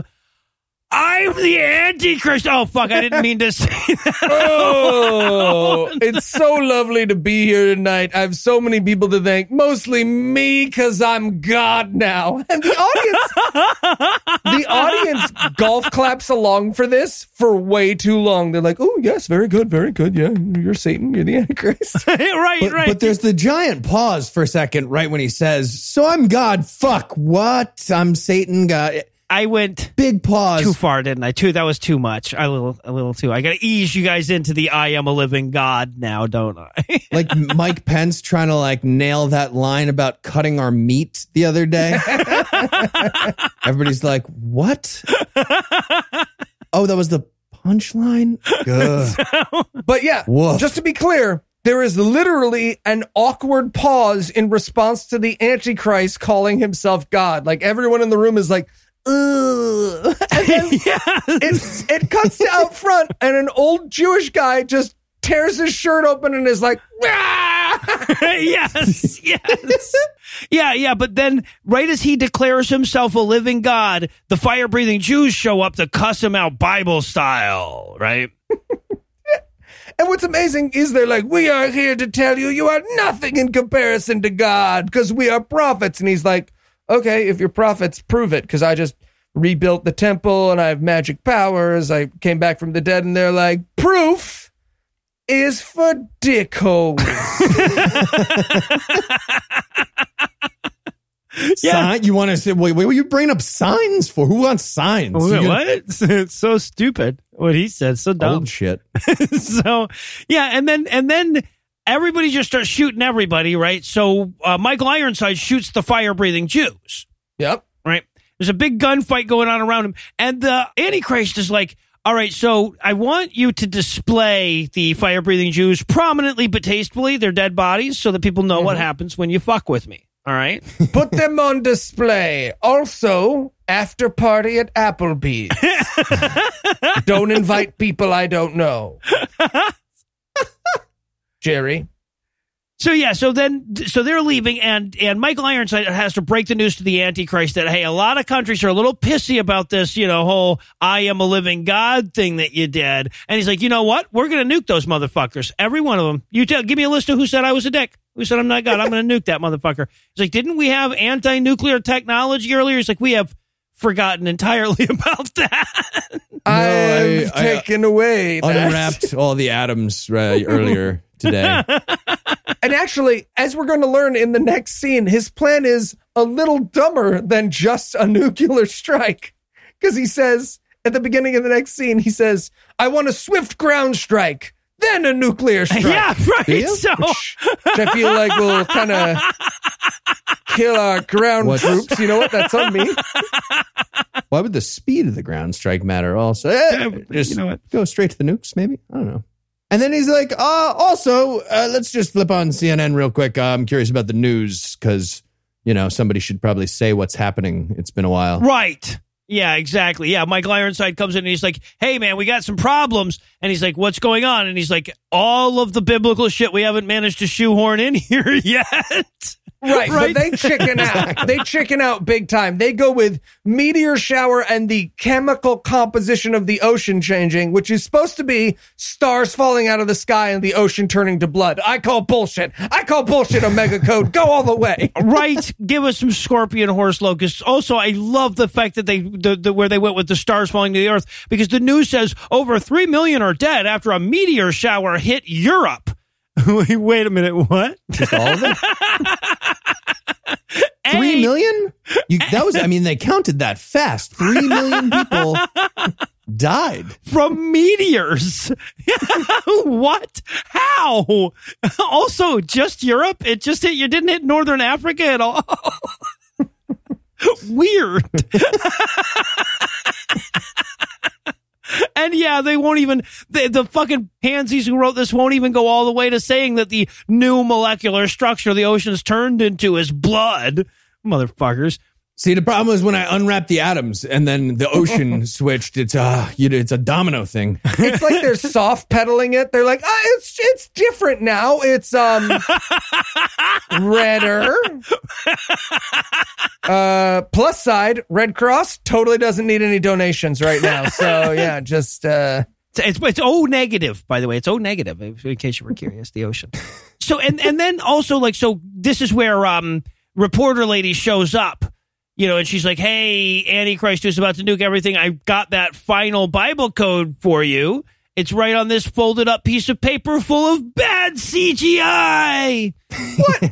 What is this supposed to be? I don't know. The magic Jews gave him a fake Bible code so that it would prank the Antichrist when he looked at it? I don't know. Like it apparently burns his hand or something. Yeah, I think it was the real final code, but it magically burns your hand if you're the Antichrist. And if they had that, why not just give it to him?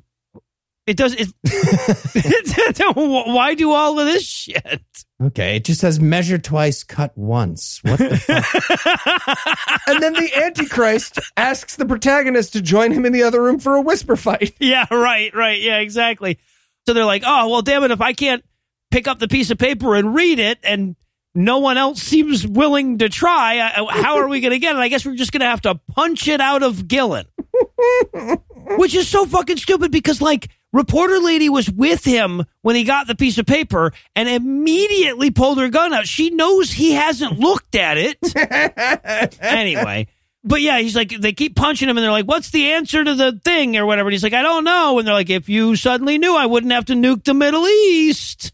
Guys, I made that shit up to sell a book. It's not real. What? Yeah. But if I had to guess, this would be part of the code. It says whatever's happening. Yeah, Bob says, right. this could happen. This. The code probably says you're going to punch me again. Yep, there it is. Yep. Check your printer. I bet it says punch again. But then the Antichrist gets distracted by his airplanes because he's 9? What, he waved at jet fighters that were flying by. He practically runs out. Airplane! Airplane! Sorry, the Antichrist got distracted by the air show going on outside. Luckily for you. There's a monster truck rally going on next door. He's not going to be back for a while. All right, so they leave. Gillen is now stuck in the cell alone, and suddenly the demons come back, and he's like, oh, no, these effects are bad even for 1999. I mean, we had CGI pretty good by then. What is happening here? Because they sort of like swirl around him, and he's like, Allah, Buddha, Moses, no, still demons. Jesus, and then boom, it blows all the demons. Dave Max. Jesus, save me. So I figured this one out, I think. Okay, so it's like lightsaber colors. Loopy yellow dust motes are demons. Loopy purple dust motes are God. Okay. Right? So these loopy yellow dust motes are demon dust motes that are just about to eat him. And then he's like, Jesus, save me. And they're like, God damn it. He said parlay. Fuck. I want him to be like, and okay, that worked. Great. Jesus save all the other people? Yeah. Damn it. No? Okay, worth a try. Well, Everybody gets one. And just then, there's a great earthquake because God couldn't think of any less showy way to get Gillen out of the prison than have a great earthquake. Yeah. And of course, the fire-breathing Jews have to come back to life. But just because that would not be goofy enough looking, they have the one of them unbleed first. It sucks their blood in like Yes. the super strange files of Alex Mack or whatever the fuck they are. Yes. And they get picked up by purple dust motes because those are God dust motes, right?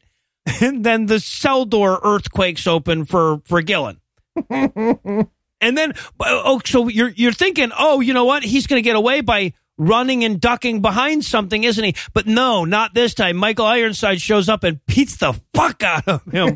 I enjoyed that moment a lot, actually. Me too, yeah. He just rounds the corner and he gets punched in the face. But then the fire-breathing Jews show up and they now have post-death telekinesis powers. They are, okay, I thought at first that they were Jedis, but then they force choke Michael Ironside to death, so they're Sith. Oh, for sure. Right? Yeah. So, yeah. Right. But Gillen's like, okay, guys, I mean, thank you. But, you know, if you're magic, maybe, you know, do something before 3 million people got killed by meteors. I don't know. And they're like, yeah, okay, that's an oversight. And we're gone. In retrospect. And we're prophets, so it sounds dumb to say retrospect. That's it. No, it's all bad. Noted. But quick, before they Batman their way out again, they have to give him the real final Bible code. Sorry about the prank Bible code we gave you earlier. There's literally no reason for us to have done that unless we knew everything that was going to be happening, in which case probably should have told you. But this one's not invisible ink. We promise it's the real Bible code. Right. Yeah, exactly. All right, so then we cut back to the Antichrist. He's just about to nuke all of the countries that pissed him off when Gillen shows up and threatens to shoot him if he doesn't call off the nukes.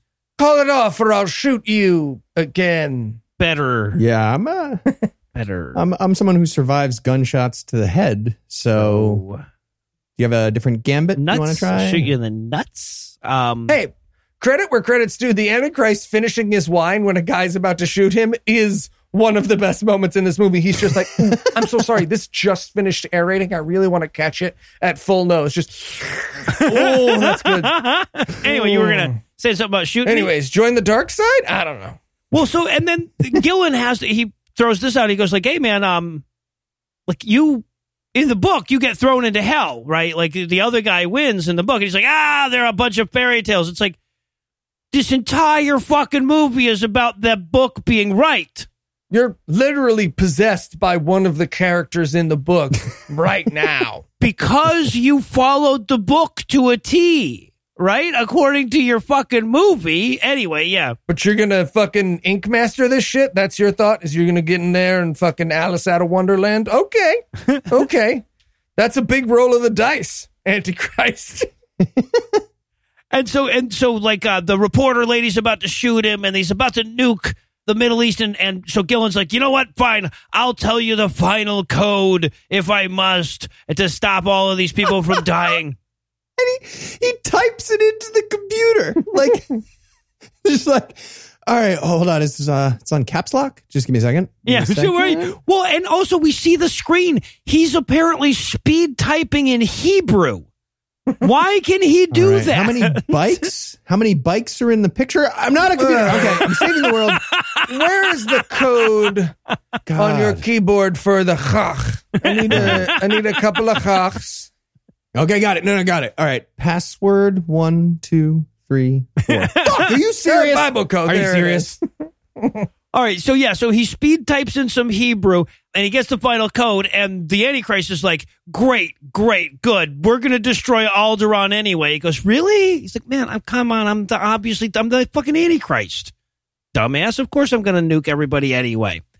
But just then, the movie ends. Literally, as the fucking Antichrist is going, nuke everyone in 3, 2, 1.5, and then just then at that moment, God's fireball powers rip the devil right the fuck out of him, and he dies.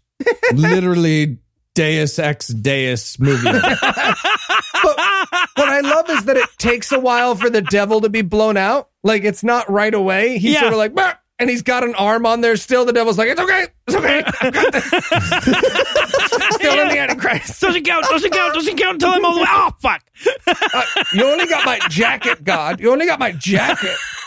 Curse you, Steve Harvey. Printer says jacket counts. And then we see the final Bible code being printed out because apparently the rapture's happening. I don't know. It's hard to tell. But we see the final code printed out and it says 0000, dawn of new millennium. And jacket counts. I just love that. Like, they're like, no, they always counted the years in 4 digits, didn't they? It was the year 0714, wasn't it? So fucking stupid. Welcome to 0009 party, everybody. Let's get excited for this New Year's Eve. So I'm Dick Clark. I'm alive now. Yeah, right. No, yeah, exactly. His first. All right, so yeah, and that's the end of the movie. I guess we're assuming the rapture happened there.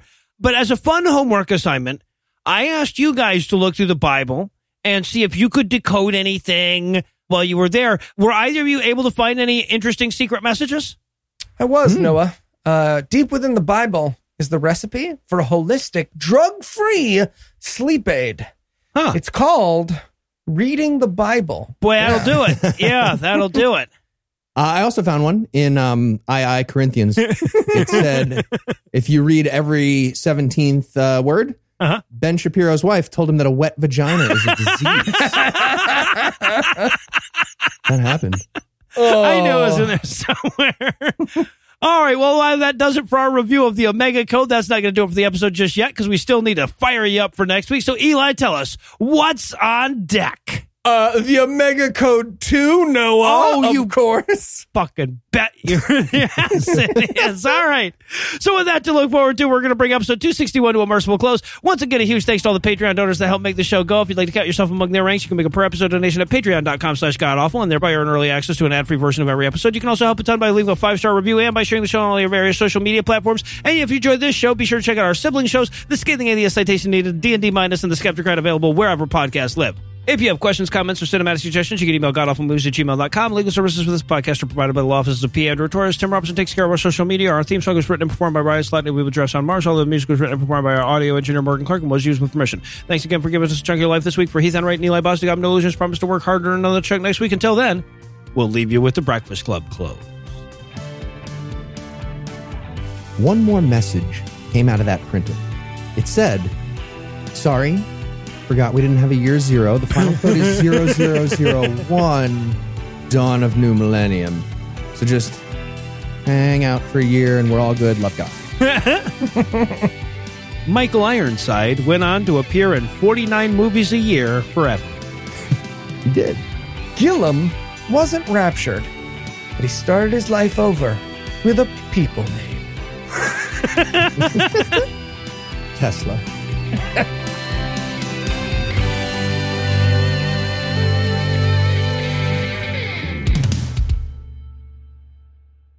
We should make a children's book of apocalypse movies, one for each letter of the You had alphabet. me a children's book. Hmm? I like it. The preceding podcast was a production of Puzzle and a Thunderstorm, LLC, copyright 2020, all rights reserved. Tax day is coming. Oh, no. But if you sign up for Robinhood Gold's IRA with a 3% match, you can get up to $195 for the 2023 tax year. Oh, yeah. Sign up at Robinhood.com/boost by tax day to get the biggest contribution match on the market. Subscription fees apply. Investing involves risk. 3% match requires gold for 1 year from first match. Must keep IRA for 5 years. Robinhood Financial, LLC, member SIPC.